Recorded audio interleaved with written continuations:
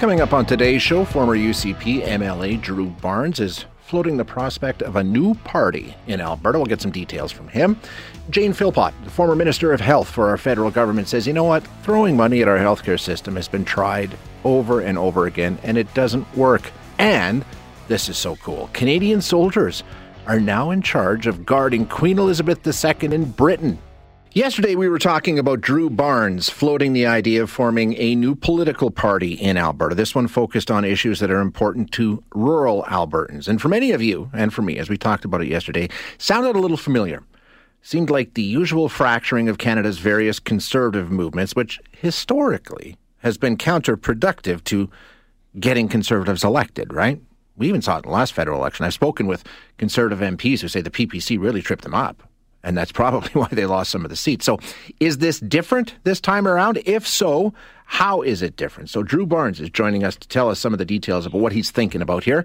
Mr. Barnes, thank you for your time this morning. Appreciate you joining us. Good morning, Jay. How far down the road are you? I mean, I know this was just something that you sort of put out, a letter. And have you done any work on this? Is this something that people should have on the radar? Well, it's really interesting. I've been talking to lots of Albertans, particularly rural Albertans, helping understand why it's so important for them to vote yes to end equalization. And Shay, I kept hearing from hundreds of Albertans that they feel that the UCP government, that Jason Kenney doesn't represent them, doesn't share their values, doesn't hear their ideas. And they're scared silly of a return to an NDP government. So they want to talk about their options. They want to talk about other ways to promote economic freedom, promote individual opportunity and self-reliance. And hey, I'm grateful that I'm one of 87 Albertans paid to speak up on behalf of Albertans and float these ideas. Now you talk about fearing a return of an NDP government in Alberta, and I think you're right, nothing unites Conservatives like the words Premier Rachel Notley. But this kind of move, to me, and correct me if I'm wrong, she would love, because this would once again take the Conservative votes we just united the right and now put them into two separate parties, making it easier for her to win. Am I wrong? How is this one different? Well, I think you're wrong because, we have to look at where we're at today. And today, all the polls are showing it's going to be Premier Rachel Notley.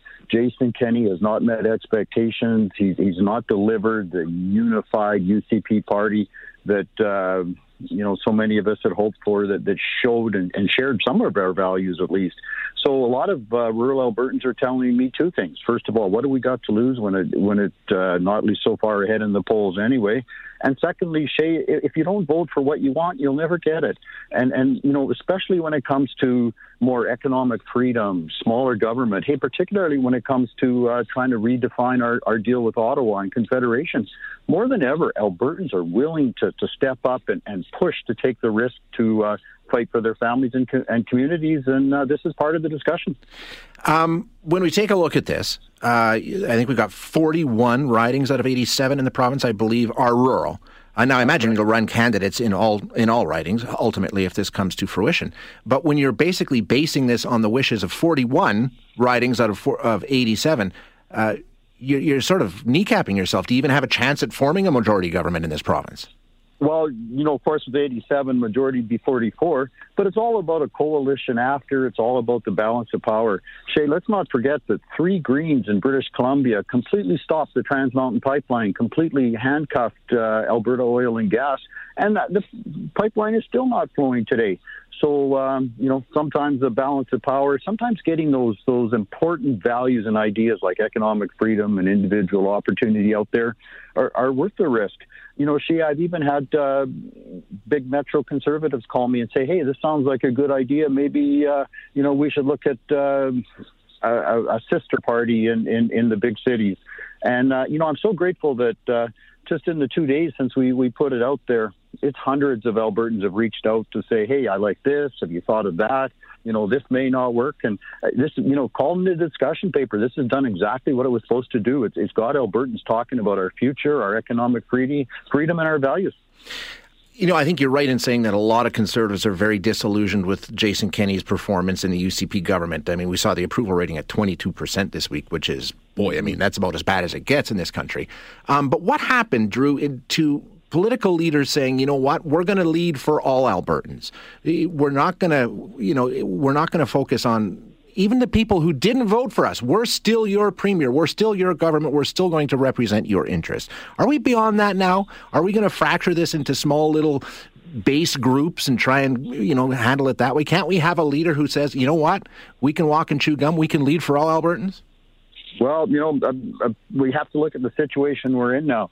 And 6 months of polls showing the NDP far ahead of the UCP.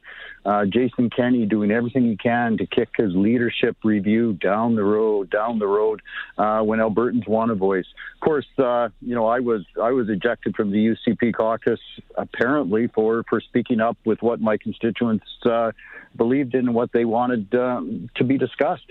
And so when change doesn't happen, when people's voices aren't heard, people will push for change. And Shay, Albertans have done it countless times. There's no problems like Alberta for making things happen. So we're 16, 17 months before the next election. And as you were saying, Jason Kenney not meeting expectations. He's polling in popularity in Alberta less than Justin Trudeau is, which is amazing. He's back to Alison Redford levels, yes, and still we don't see change. And so this is part of the process of sticking up. And again, I'm grateful to be one of 87 MLAs with the opportunity to speak up for 4.4 million Albertans. And I guess the question, if you're sticking up for 4.4 million Albertans, why are you defining this as a party based on rural values? It seems to me to be that toxic us versus them. We're going to take our support from the rural base, and because they're mad at the cities and they're mad at Ottawa. I mean, when you talk about Albertan values, I don't know if there's really that many differences between rural and urban Albertans. Sure, there are some specific issues, but when you're talking about economic freedom and self-sufficiency and a fair deal, I think those apply equally whether you're rural or urban. Why do you want to make that split? Yeah, well, I guess maybe it comes from the area I represent, Cypress Medicine Hat. Southeastern corner of my constituency touches Saskatchewan and Montana. We're comprised of strong Alberta families and communities, but Albertans that share those values of economic freedom and individual opportunity.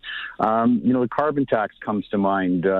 We've talked many times about how the carbon tax has a tendency to affect rural communities more because of the cost of transportation, although it's a hardship on every Alberta family, that's for sure. And Jason Kenney's failure to do something there and his failure to stick up for a fight with Ottawa is maybe resonating stronger in the rural communities. And again, the discussion paper at this time, all Albertans are welcome to join in and say what they think. And let's focus on Alberta being the freest, most prosperous place that it can be. Personally, this would work out well for you, though. As you know, you're not going to be running for the UCP next time around. This would provide a new home for you. I mean, there's others in the UCP party. So is it just a splintering off of the UCP and a place for you guys to now have a new banner to run under? No, it's not that at all. It's about taking direction from my constituents, the 50,000 people of Cypress Medicine Hat. It's about taking direction and hearing the values and ideas of 4.4 million Albertans and doing my best to listen, to learn, and then lead. I'm grateful that I'm in my 10th year. I'm very, very grateful to the people of Cypress Medicine Hat in Alberta for the opportunity to represent them. And this is part of it, to listen and to learn and to lead. Where do we go from here? Like you say, just a discussion paper issued, generated a lot of conversation around the province. What's next? Well, what next is we're back in session on October 25th, and so it'll be a great chance to talk to my colleagues, my former UCP colleagues, about where they want to go. I've talked to several of my former Wild Rose colleagues and friends across the province to hear their thoughts and ideas on it. Like I say, just in 2 days, it's in the hundreds of Albertans that have reached out with their thoughts and their ideas. And then from there, I'm grateful, too, that there's several smaller political parties that are out there expressing these kind of ideas. I hope that they'll get involved and they'll tell me what they think, and I hope that we can all find a direction that will truly make Alberta the freest and most prosperous place that it should be. Drew, I really appreciate you spending some time with us this morning and giving us a little more clarity about what you're thinking. Thanks so much for joining us. Jay, thank you. Have a good day. Yeah, you too. That is Drew Barnes, who is the MLA for Cypress Medicine Hat and the guy behind a discussion paper that has a lot of people talking in our province over the past week or so. Basically, what he's saying is, we need a rural Alberta party, a party that's based on rural Alberta values. Now, that is the riding that he represents, so that makes sense. To me, and I put the question to Drew, it seems to me we used to come from a political time where a leader, one of their main planks of their platform was, I'm a leader for all Canadians, or I'm a leader for all Albertans. Whatever the case may be, even if you don't vote for me, I understand the job. And the job is to represent all Albertans. And I don't know why we would want to go away from that.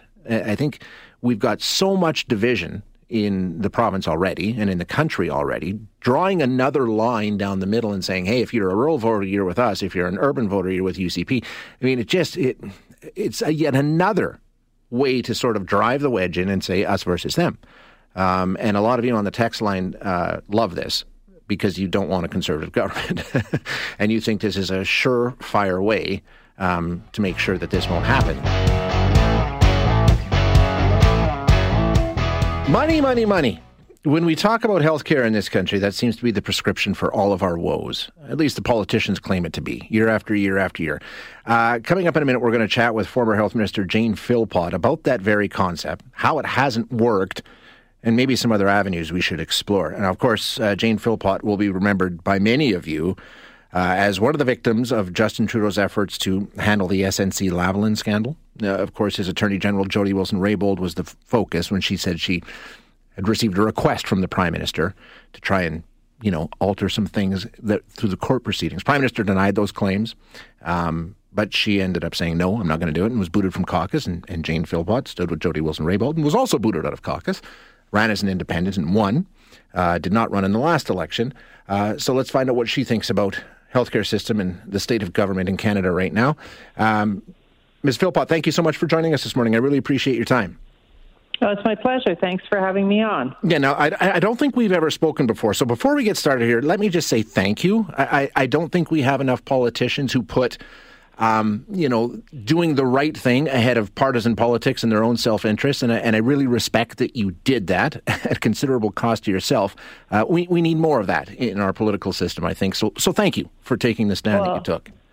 I appreciate the feedback. That's great. Now, you ran as an independent 2 elections ago. This time you were not up for election. But as you watched as a non-candidate for the first time in a little while, how did you feel about what we went through in our most recent federal election? Well, I think it was a bit of a frustrating exercise in many ways. As I indicated in the article that I wrote recently, we ended up with a composition of Parliament that's pretty much the way we started. And, of course, it costs a lot of money to run an election. So I think there were some frustrations that Canadians felt about whether the process was really necessary. Now, you're a doctor now working in a university setting, still in medicine. I think we can all agree that historically Canada's healthcare system has under-delivered and perhaps cost more than it should have. I mean, it's a tremendous amount of money, and we've always said we don't get the results that we should. And the pandemic seems to have exacerbated that. Would you agree that our healthcare system has always been a sore spot for what it costs and what we get? I think it has always been a sore spot. I mean, of course, there are many things about health systems that we're proud of. I mean, we're proud of the fact that we're a country where people do get access to health care based on need and not based on their level of affluence. But you're absolutely right that when you look at how much money we spend per person in the country, there are lots of countries in the world that spend less than we do but actually get better health outcomes. So we need to take a serious look at what we could be doing better and get the value for money that people should expect. Yeah, when you take a look at the politicians' response, it is always more money. All the federal parties were campaigning on that. All the provinces came together and asked for more money from Ottawa. That seems to be the only solution that they can fall back on. Well, it seems to be the easy answer, right? Yeah. And of course, the provinces, you can't blame them in a way. They're spending 40 or 50% of their provincial budgets on healthcare. Yeah. So they are seeing those cost drivers going up for themselves, and it's the easy thing to do during an election to say, the feds should be handing over more money. What the conversation should be directed to is how are we spending the money? Are we spending it on the right things? Are there things like access to home care, for example, access to mental health care that don't actually cost all of that much. But if we were a little bit more proactive in and upstream in where we were spending money, we could actually save money in the long run. And you're right, the pandemic has shown that better than anything. Yeah, so we just keep pouring money into it. Like you say, it's just, we'll throw more money at it. We can be a little more specific with how we're spending that money. Give us some ideas, like you say, home care, mental health care, things like that. You know, you're also involved in academia, and we have a great group of researchers here that could really help out, couldn't they? Absolutely. And so I'm delighted that in my post-political career, I've ended up with this wonderful opportunity to be the Dean of the Faculty of Health Sciences here at Queen's University. And you're right. You know, we need to look to the fact that people who are in universities and academics actually have a lot to contribute, and that's what we do, is try to do the study that's necessary to determine how we can do better. So, you know, I look, for example, at one of the groups here that studies health policy, and they've looked at things like home care, and they've proven that with some relatively inexpensive supports for seniors to make sure that they get good nutrition and a bit of exercise and socialization, that you can actually keep older people out of institutions. And we know how expensive it is to provide long-term care and or hospital care. So looking to the kinds of solutions that researchers are showing would be a smart thing, I think, for lawmakers to do more often. And you mentioned something in the piece that you put together that I found very interesting. Like when doctors get together and take a look at, you know, mapping out a treatment protocol for whatever patient they're dealing with, there's all kinds of different disciplines that are involved, some of them non-medical at all, you know, modeling, computer programming, all that sort of stuff. We can apply that same sort of principle, you know, approach to everything we do in healthcare, can't we? Absolutely, and that's one of the things that we are really focusing on here in our program is, well, we're calling it radical collaboration. So exactly like you said, it's saying, you know, why don't we not only, you know, work better together as doctors, nurses, and other frontline health workers, but you're right, look to the computer programmers who can help us be able to study, you know, how can we actually take machine learning, for example, and give us smarter ideas as to who's going to get sick and who isn't going to get sick. Or the example I used in the piece is just the amount of work that can take place looking at cancer care, for example, and making sure that we're working across the professions to be able to determine what are actually new ways of being able to treat cancer better, more effectively, safer, and in a more economical way. So what's the barrier? Why have we not been able to do this? I mean, obviously politicians know throwing more money at it might look good. It's not really going to accomplish anything. Why haven't we tried a different approach? Well, I think some of it is that we, you know, politicians need to a certain extent to give the public more credit for being able to have nuanced and complicated conversations. And you know, in the world where sound bites are part of how people campaign, nobody wants to actually have those difficult conversations to say, actually, it's not necessarily about how much money we spend, it's about how we organize ourselves. And I'm not necessarily promising that I'm going to throw a whole lot more money at this, but I'm going to bring in smart people who are going to help us be able to figure out systems that run better. So, you know, I hope increasingly that we can sort of say, first of all, let's cut back on the partisanship. That would be one of my pleas. And the other would be to say, you know, treat Canadians with the intelligence that they have and the fact that we don't, you know, that we're willing to have difficult conversations because, you know, the easy answers are not always the best ones. You know, we've had talks on the show before about infrastructure and some experts in that field saying, you know what, it needs to be taken out of the election cycle. It needs to be completely removed from partisan politics, and it needs to be long-term set up by a, you know, arm's length government agency, but it's not subject to the election cycles. Is there an opportunity to do something like that with healthcare? Well, that happens certainly to a significant extent. And I mean, I think our health systems in the country are really indebted to the people who do work behind the scenes in a nonpartisan way. You know, people within our ministries of health and that try to, and regional health authorities that try to do a very good job at running health systems. And sometimes, it becomes too political. And you're right, that's not necessarily helpful. it probably, because it's such a big part of every budget, will always be subject to the political opportunism that happens at the time of election.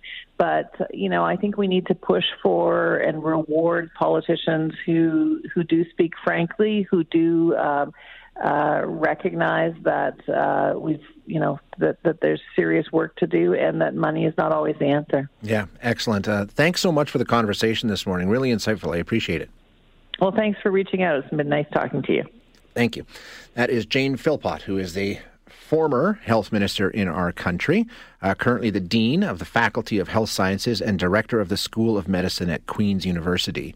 And saying some of the things that I like to say on this show all the time. You know what? We need to do the job. We always point our fingers at the politicians and say, well, they're not doing it. They're not doing it. Why? Because we let them, right? And like she says, we need to reward the politicians who won't come out throwing around checks that we know won't necessarily help, but the ones who say, listen, we need to do some hard work here. It may not be politically expedient. It may not fit into a soundbite. It may not look good, standing with the big novelty check, but it might actually help us. But we just...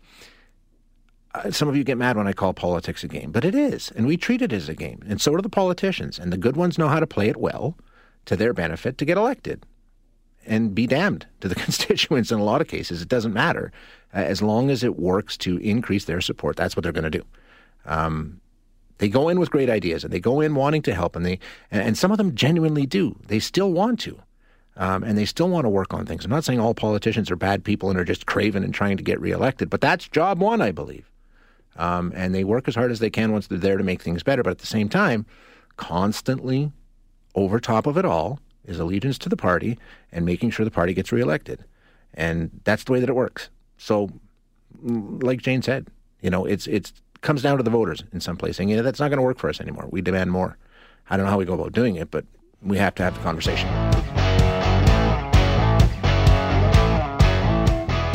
Have you been to London? If you've been to London, England, I would bet both my nickels that you went down to Buckingham Palace and looked at the guards. It's just something you do when you're a tourist in London. You go down for the changing of the guard. Everybody does it because it's pretty cool. Making it even more cool, this month, right now, as we speak, the people standing guard at Buckingham Palace are Canadian soldiers. I'm not making it up. It's a true story. The Royal Regiment of Canadian Artillery officially took up the job of Queen's Guard earlier this month, and they'll stay there until October 22nd. It's a Manitoba-based unit, and they're in charge of guarding Buckingham Palace, the Tower of London, Windsor Castle, and St. James Palace. And they're also responsible for standing there and not flinching and not reacting, and they have tourists, and they have photo ops, and the whole thing. It's probably one of the most high-profile gigs that you can get when it comes to a guarding job as a member of the military. So how did this happen? Why are Canadians over there? To get the details on that, we're going to chat with Natasha Teresini, who is the Public Affairs Officer with the Royal Regiment of Canadian Artilleries in the United Kingdom. Natasha, thank you so much for your time this morning. I appreciate you joining us. No problem. Thank you so much for having me. So why do we have 90 Canadians over there? What's going on? Well, we were invited by Her Majesty Queen Elizabeth to come and take part in public duties. This is something that the Commonwealth soldiers have been doing for a few decades, and it just strengthens sort of our relationship with the Commonwealth. And the reason why we were picked is because it's the celebration of our 150th anniversary of the founding of A and B batteries for the artillery. So artillery soldiers from across Canada, the majority based out of Shiloh, Manitoba, but we do have representation from across Canada are taking part in these to sort of celebrate the foundation of the artillery here in Canada. Very cool. Makes perfect sense. Now, 90 members of the artillery over there. Is there training involved? I mean, I imagine there would be, right? There has to be at least a briefing on what you need to do. Yeah, so we started training at the end of June, beginning of July, and we did that in Shiloh. So we brought the entire contingent together, all 90 soldiers, and we started basically working on our drill. So in Canada, we do drill, in basic training and for our change of command ceremonies and things like that, but nothing on this scale. The United Kingdom has units that are dedicated just to drill and ceremonial. We have one in Canada based in Ottawa, but that's about it. So we started doing all our trainings. And in late August, we invited 2 United Kingdom soldiers from the British Army that came to Shiloh and sort of ran us through our paces and made sure that we were ready for the Queen, to guard the Queen. And then along with them came a master tailor who looked at our uniforms and made sure that our uniforms were up to snuff, basically. And then we came to the United Kingdom, and on September 27th, we had a fit-for-role inspection, which basically is where we do our drill and our uniforms are checked, and basically we are either granted permission to begin public duties or not. And thank goodness we were granted permission to. It's such a cool gig. I imagine it's a thrill for all of the soldiers who get to go over and do it. But basically, you're a tourist attraction. That's what this is. I mean, I don't know how much guarding is actually involved. Essentially, it is a massive tourist attraction, and we know about all the stories. You can't flinch. You have to stand there. You have to pee your pants if it comes to it. I mean, how much of that stuff is really true? Well, I wouldn't say about the maybe the pants thing, but it is true. We can't flinch. At Buckingham Palace, the sentries, as we call the ones at the guard posts, are behind the fence, so they don't have to sort of deal with. Yeah, I know you see on like TV cartoons, things like that. So they don't have to deal with that. But yes, they are on sentry. They have to stand at a maximum for 15 minutes. It depends still. And then they can do a little bit of marching and then go back to the sentry box. But each sentry are on duty for 2 hours at a time. Okay. And so like you said, it is a very ceremonial role, but yeah, it is very important. And, right now we're the public-facing guard of the Queen, so it's just been extremely humbling opportunity, and all our soldiers taking part are so proud to be able to represent Canada in this way. And they got to, quote-unquote, meet the Queen, right? She came out and did an inspection. Yes, so she came out to Windsor Castle last Wednesday. I guess not really came out, she was at Windsor Castle, so she came down to the guard room. It was the first time in history that she has ever been through that guard room. So, yeah, she was able to meet our guard contingent at Windsor Castle and some of our senior leadership in the Royal Regiment of Canadian Artillery. And then she presented us the captain's sword. So she presented us the sword. And that sword will be used to recognize senior officers at the rank of captain, both one reservist and one regular force every year. Now, last question, and it's a dumb one, but I'm curious and I don't know why. Did you guys already have the hats? Did you have to get the big hats, and do you get to keep the hats? So we don't actually wear the big hats. Oh, really? That'd be the funnest part. I know. So those big hats are called bear skins, and we are wearing our traditional cavalry uniforms because we're cavalry units. Yeah. And so we have forge caps, and we have mesh on our shoulders, and they're dark blue uniforms. So we don't get to wear those uniforms, but every time we mount or dismount a guard, and that's when we do the change of the guard ceremony, there will be a unit on there that does have the bear skins. So tourists do get to see the bear skins. Unfortunately, it's not us. Oh, that's too bad, but still an awesome, awesome experience. Natasha, thank you so much for your time. I really, really appreciate it. No problem. Thank you so much for having me. Yeah, you bet. That is Natasha Terracini, who is over there, it sounds like. I don't know that 100% for certain, but she's the public affairs officer with the Royal Regiment of the Canadian Artillery in the United Kingdom, which is the unit currently guarding the Queen at Buckingham Palace and Windsor Castle and Tower of London. They'll be there until October 22nd. What an experience. Thanks for listening today. To hear any of our other interviews, you can find them wherever you find your favorite podcasts. And if you like what you hear, don't forget to rate and review us.